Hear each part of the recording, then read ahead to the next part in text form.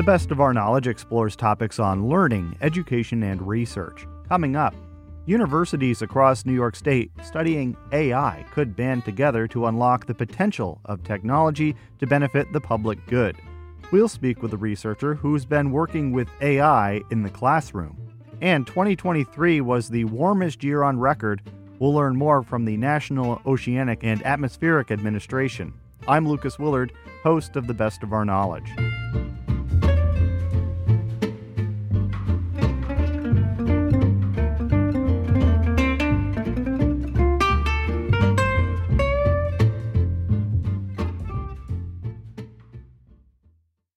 You're listening to The Best of Our Knowledge. I'm Lucas Willard.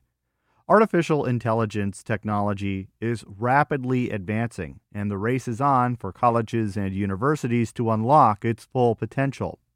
As part of Democratic Governor Kathy Hochul's state budget proposal, New York is seeking to create a consortium of private and public universities to accelerate the development of AI for the public good. The so-called Empire AI Consortium will include Columbia University, Cornell University, New York University, Rensselaer Polytechnic Institute, the State University of New York, the City University of New York, and the Simons Foundation. One professor at the State University of New York at Albany is researching how K-12 students and teachers can use AI in the classroom. Dr. Haysal Bey is an assistant professor in UAlbany's Department of Educational Theory and Practice and received her PhD at Indiana University, Bloomington. I spoke with Dr. Bey to learn more about her work to develop AI curricula that began in a classroom environment in Indiana. We wanted to develop this curriculum to foster AI literacy because we wanted to introduce these ideas of how AI can affect their daily lives, from social media to agriculture. That was in Indiana because it was rural Indiana, and also discuss the ethical aspects of AI and emphasizing issues like bias, privacy, fairness, intellectual properties, stuff like that. So we wanted to talk about that in the classroom, and then we wanted to make sure that the contents that we are creating are interesting and relevant to the local, it was in rural schools. So we brought some, what kind of factories are there? What do your parents do? We wanted to make sure that it touches their minds and, their interests. So it was really fun and interesting project. You hear a lot about media literacy, social media literacy, and now there's the emerging area of AI literacy, because young people are clued in. They are on their devices, they're on social media, they're using the web probably more than you and I are in a lot of our parts of our daily and our downtime. So they may have had a lot of experience with AI and they don't know it. So why do you think that this is an important mission in reaching young people and talking about not only how AI can be relevant to their learning and their potential careers, but also in their day-to-day lives? Exactly. So as you just said, I also have a young child too, and then it seems like they're born with the technology. They don't even have to think about what is AI because it's so natural to them. But then the issue is AI is not visible. It's not something tangible that they can notice, like, hi, this is AI. It doesn't do that on their app. So we wanted to introduce the idea intentionally in the classroom format so that they can learn just like math and science, but also AI.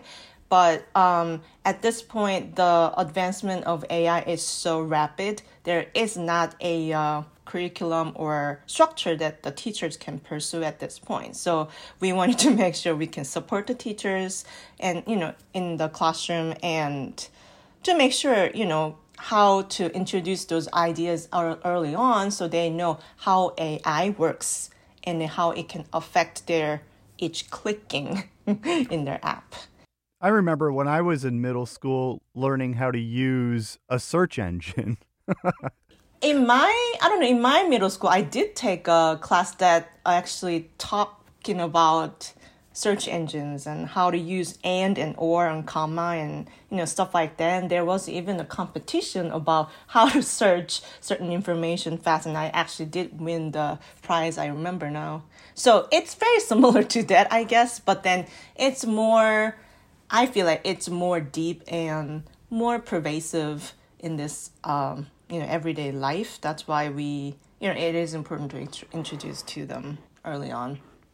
And so now there's going to be this effort by New York State, which is going to expand on that, really, that mission of unlocking AI for the public good and in learning more about it so it can be used in a good way and not in a malicious way or a damaging way in any kind of arena. How do you view this sort of statewide cooperation that includes the University at Albany and all of these professionals coming together?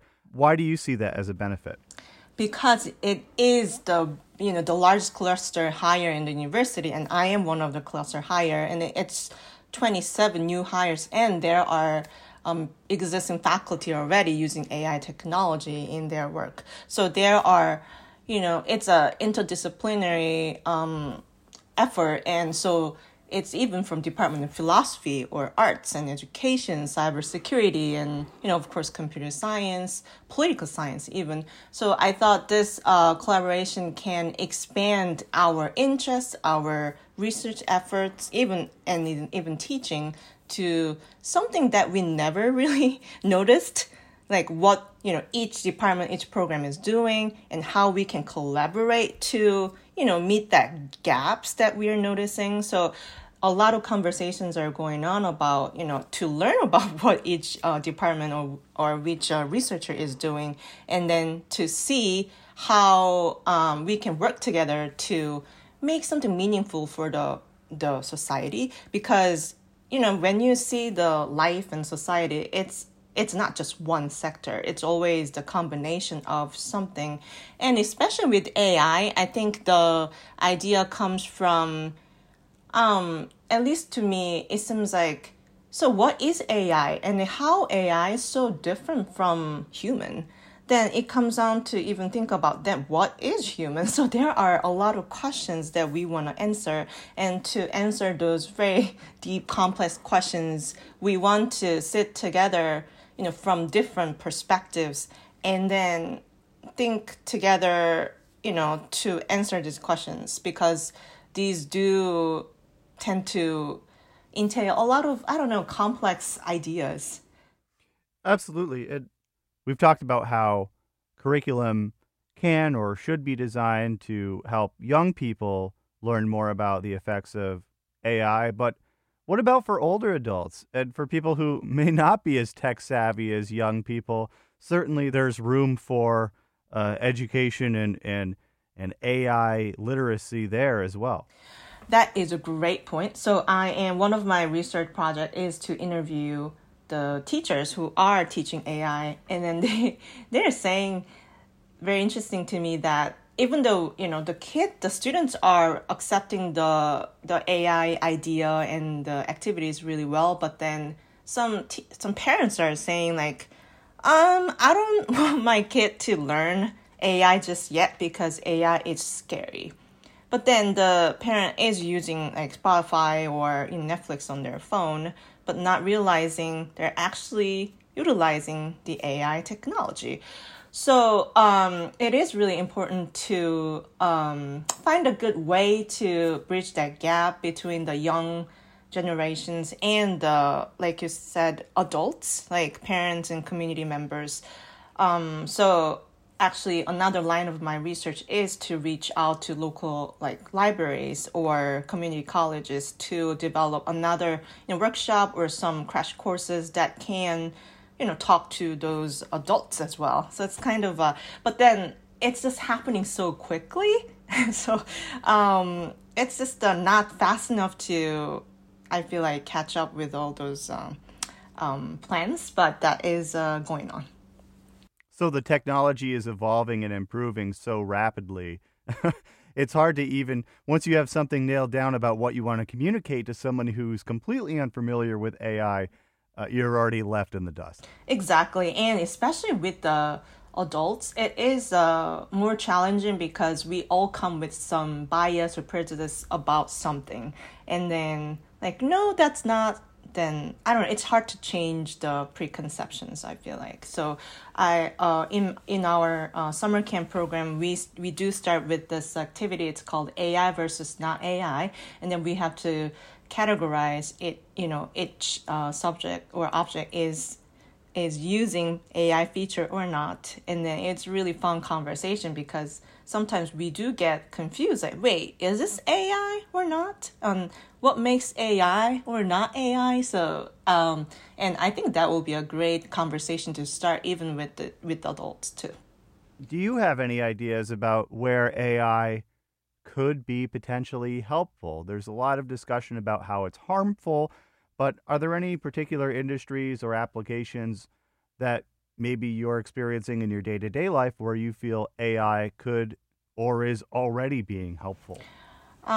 In education, a lot of adaptive and personalized learning management systems are already being used for students, and AI-driven grading, feedback systems, and also AI chatbots for, service for the business, and also a lot of medical fields are using AI technology to, pre-diagnose cancer, stuff like that. So we are learning all these different ideas that utilize AI technology, and it is really, really meaningful and fun for me to gather all those examples from this consortium, and then and kind of translate into K-12 language to introduce all these great examples how AI is utilized to middle school or high school or even elementary. So I feel like my job in this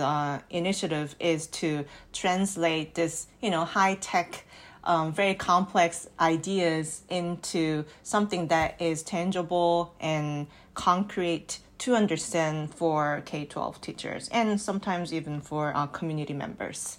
Have you run into the issue of anybody using ChatGPT to write their assignments yet? So that's always the question that I always get. It's funny because sometimes I do ask directly, like, did you use whenever I don't know. It's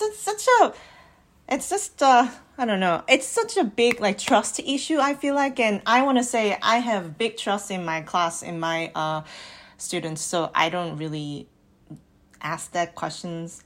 But I did panel discussion, something like this about AI in high school, and one of the students did ask me about that.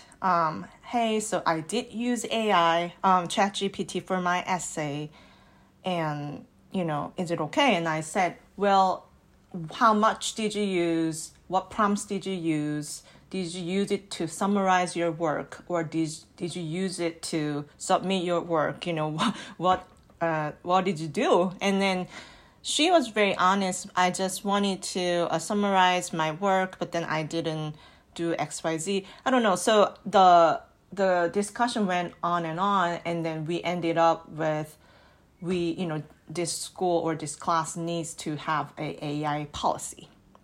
What is okay? What is not okay? How transparent should we be? Lots of questions to answer, but that was a great start of thinking about AI. And then it is definitely going on. It's really funny that the students actually think about it first. Now, I'm sure teachers thought about it too, but it was nice that students brought it up first and then asked about it. And even one student brought up, I also used the image generation for my art class, and then my dream job is to become illustrator or something. And then is this if AI generates with my prompts, is it mine or AI's? Can I get paid through it? Oh my God, I was impressed how delicate and complex questions that they already have in their mind.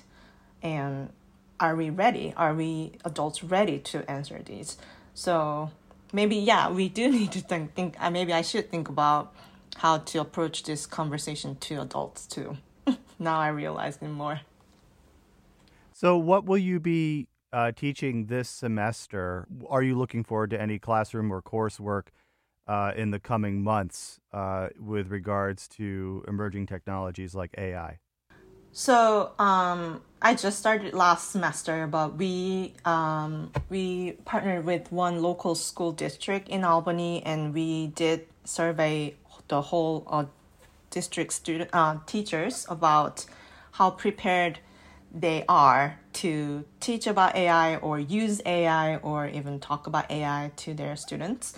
We got really great response, and we are ready to deep down, to that topic by interviewing more teachers and maybe even some students, and then we will develop professional development programs to talk about those. But then I also am designing a introduction to AI in education course. So a lot of K-12 teachers will be taking these courses in summer. That's going to be in summer. And also in UAlbany, we are creating a webinar series that's going to talk about something about these that we just talked about. So lots of efforts are going on. We are trying to reach more, broader community, like teachers, students, and even community members, or leaders. So I think it's really exciting time. I am really lucky to be in this time, so I can have more attention and more resources and great collaborative efforts around this topic. So I am very happy to be in this movement. I want to say. Dr. Hazel Bay is an assistant professor in the University at Albany's Department of Educational Theory and Practice. You're listening to The Best of Our Knowledge. I'm Lucas Willard.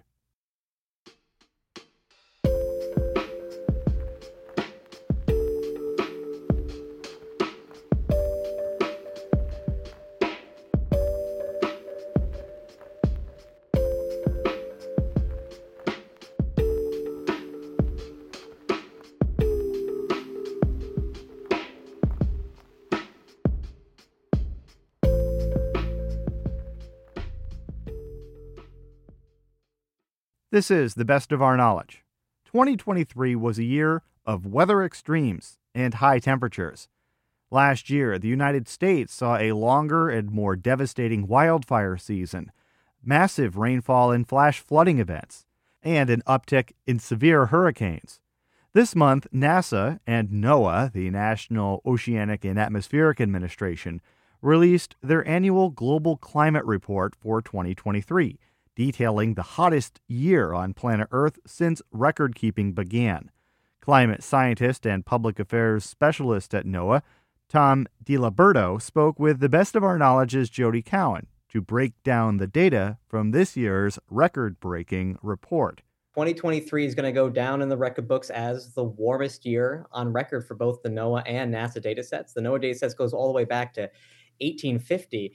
And this record wasn't broken by a little bit either. It was broken by a lot. 2023 is by far the warmest year in our record. I often struggle just to get a temperature reading on like my kid's forehead as they're sitting on my lap. How do we go about collecting an average temperature of the planet?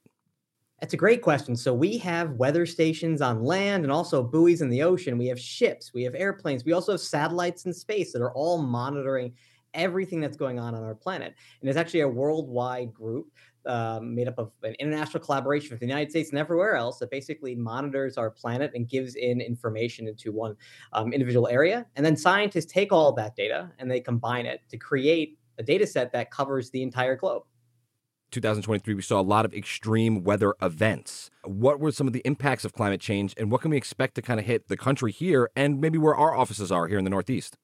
So 2023 was marked by extreme heat waves in lots of parts of the planet, but also incredibly heavy rainfall, led flash flooding in the Northeast especially. But even when it comes to wildfires. Now, you may not think about wildfires much where you are, but I think this last summer, we all understood the impacts of the smoke of wildfires, as wildfires that happened in Canada blew smoke all the way across the middle and eastern part of the country, leading to horrible air quality and those burnt red skies, even in the middle part of the day. Now, that's not to say that's going to happen next year, but climate change is certainly making our planet warmer. And what that does is it tends to lead to there being more extremes when it comes to temperature. So hotter temperatures, longer heat waves, but also gives the potential for there being heavier precipitation events. Or on the flip side, if it doesn't rain, it could lead to there being drought, which could lead to there being more conditions more conducive for wildfires. So climate change and hotter temperatures are all things that could lead to those extremes increasing. According to NOAA's annual climate and weather disaster report, 2023 was a costly one when looking at some of the effects of this here. What else can you tell us about this report and the drastic difference between this year and years in the past? So 2023 set the record for the United States for the most billion-dollar weather and climate disasters. 28 separate events happened during 2023 that cost over $1 billion. In fact, the total number for the entire year is over $90 billion worth of damage. Now, when we talk about extreme events that cause these sorts of damages, we're talking about things like severe weather, but also flash flooding and coastal storms, both tropical hurricanes as well as nor'easters leading to coastal flooding up and down the East Coast. Drought could also lead to these big impacts. So if you take a look at the United States last year, barely any part of the country didn't feel something when it came to some sort of extreme event. Does the information gathered in these reports address what's affecting the climate change, what's causing this?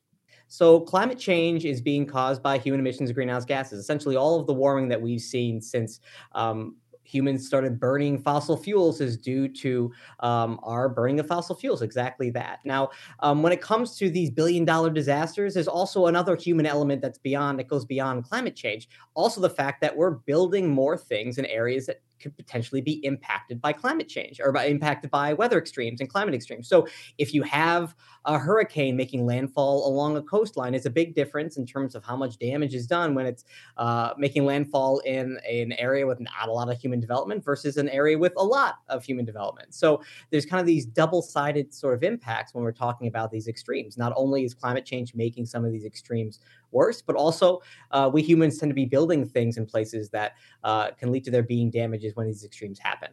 What kind of action steps are NOAA taking to address some of these climate issues?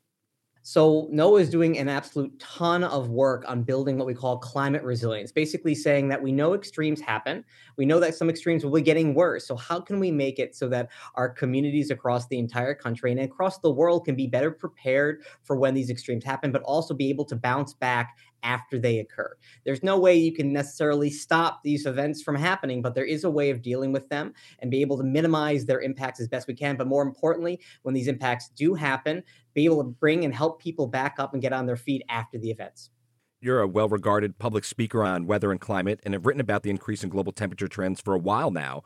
Do you feel like your message is getting across? Should we be more alarmed here? And maybe more importantly, will we be seeing more YouTube videos from you uploaded in 2024? We'll see. I have two little kids, so we'll see if they let me have some time to do some YouTube videos. I have a lot of hope on climate change and us dealing with it. The one thing to know is that we have all the solutions. We know the answer to climate change, which is reducing our emissions of greenhouse gases to zero as quick as possible. And we know how to do that. And the one amazing thing that I would say that whenever I talk about climate change, it's always something that people are very interested in. They come to me to talk about it, and there's a lot of passion, and especially among the youth of America and of the world. It's amazing to be able to interact with people who care so much about the planet, but they care so much about their communities. And I think that's where this all starts, is at the community level, being able to talk to people, your neighbors, your friends, or anyone in your church or wherever it may be, and to talk about climate change. And I have to say that when I talk about it now, it's something that goes beyond me just talking about it happening. It's all about how we can solve it and how we can help make that change. We're speaking to you now from NASA's Goddard Space Flight Center. I'm curious as to what upcoming Earth science missions may be taking place that you're really excited about in your office.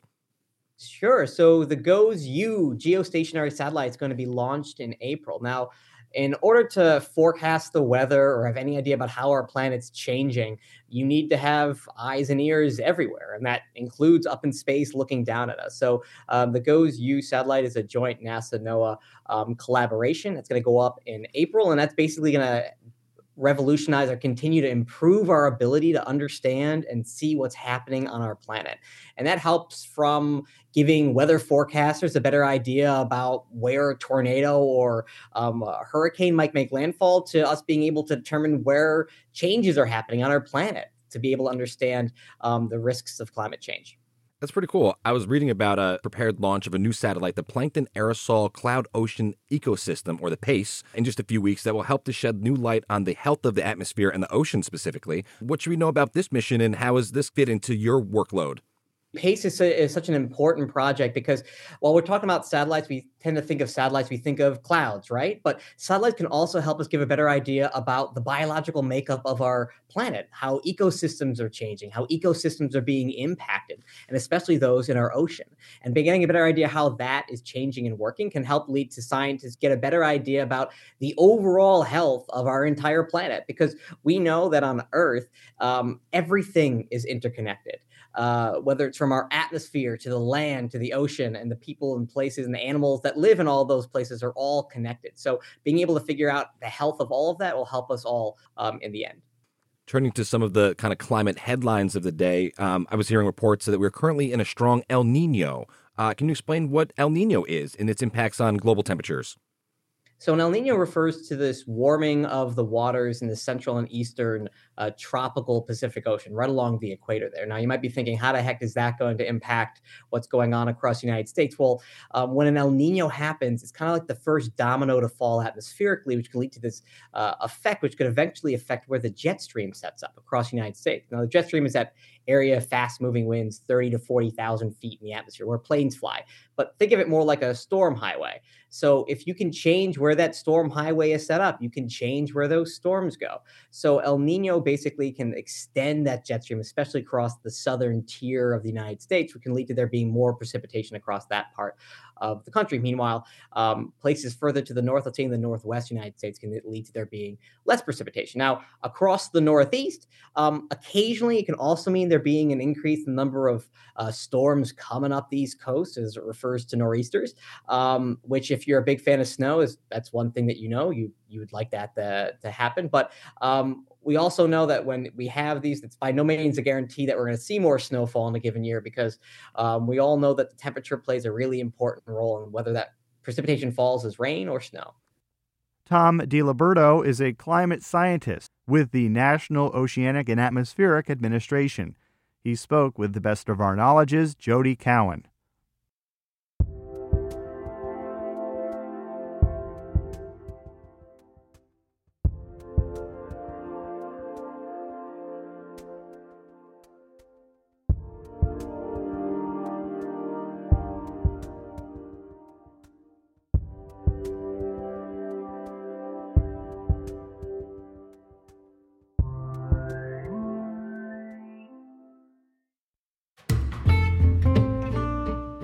This has been the Best of Our Knowledge, episode 1739.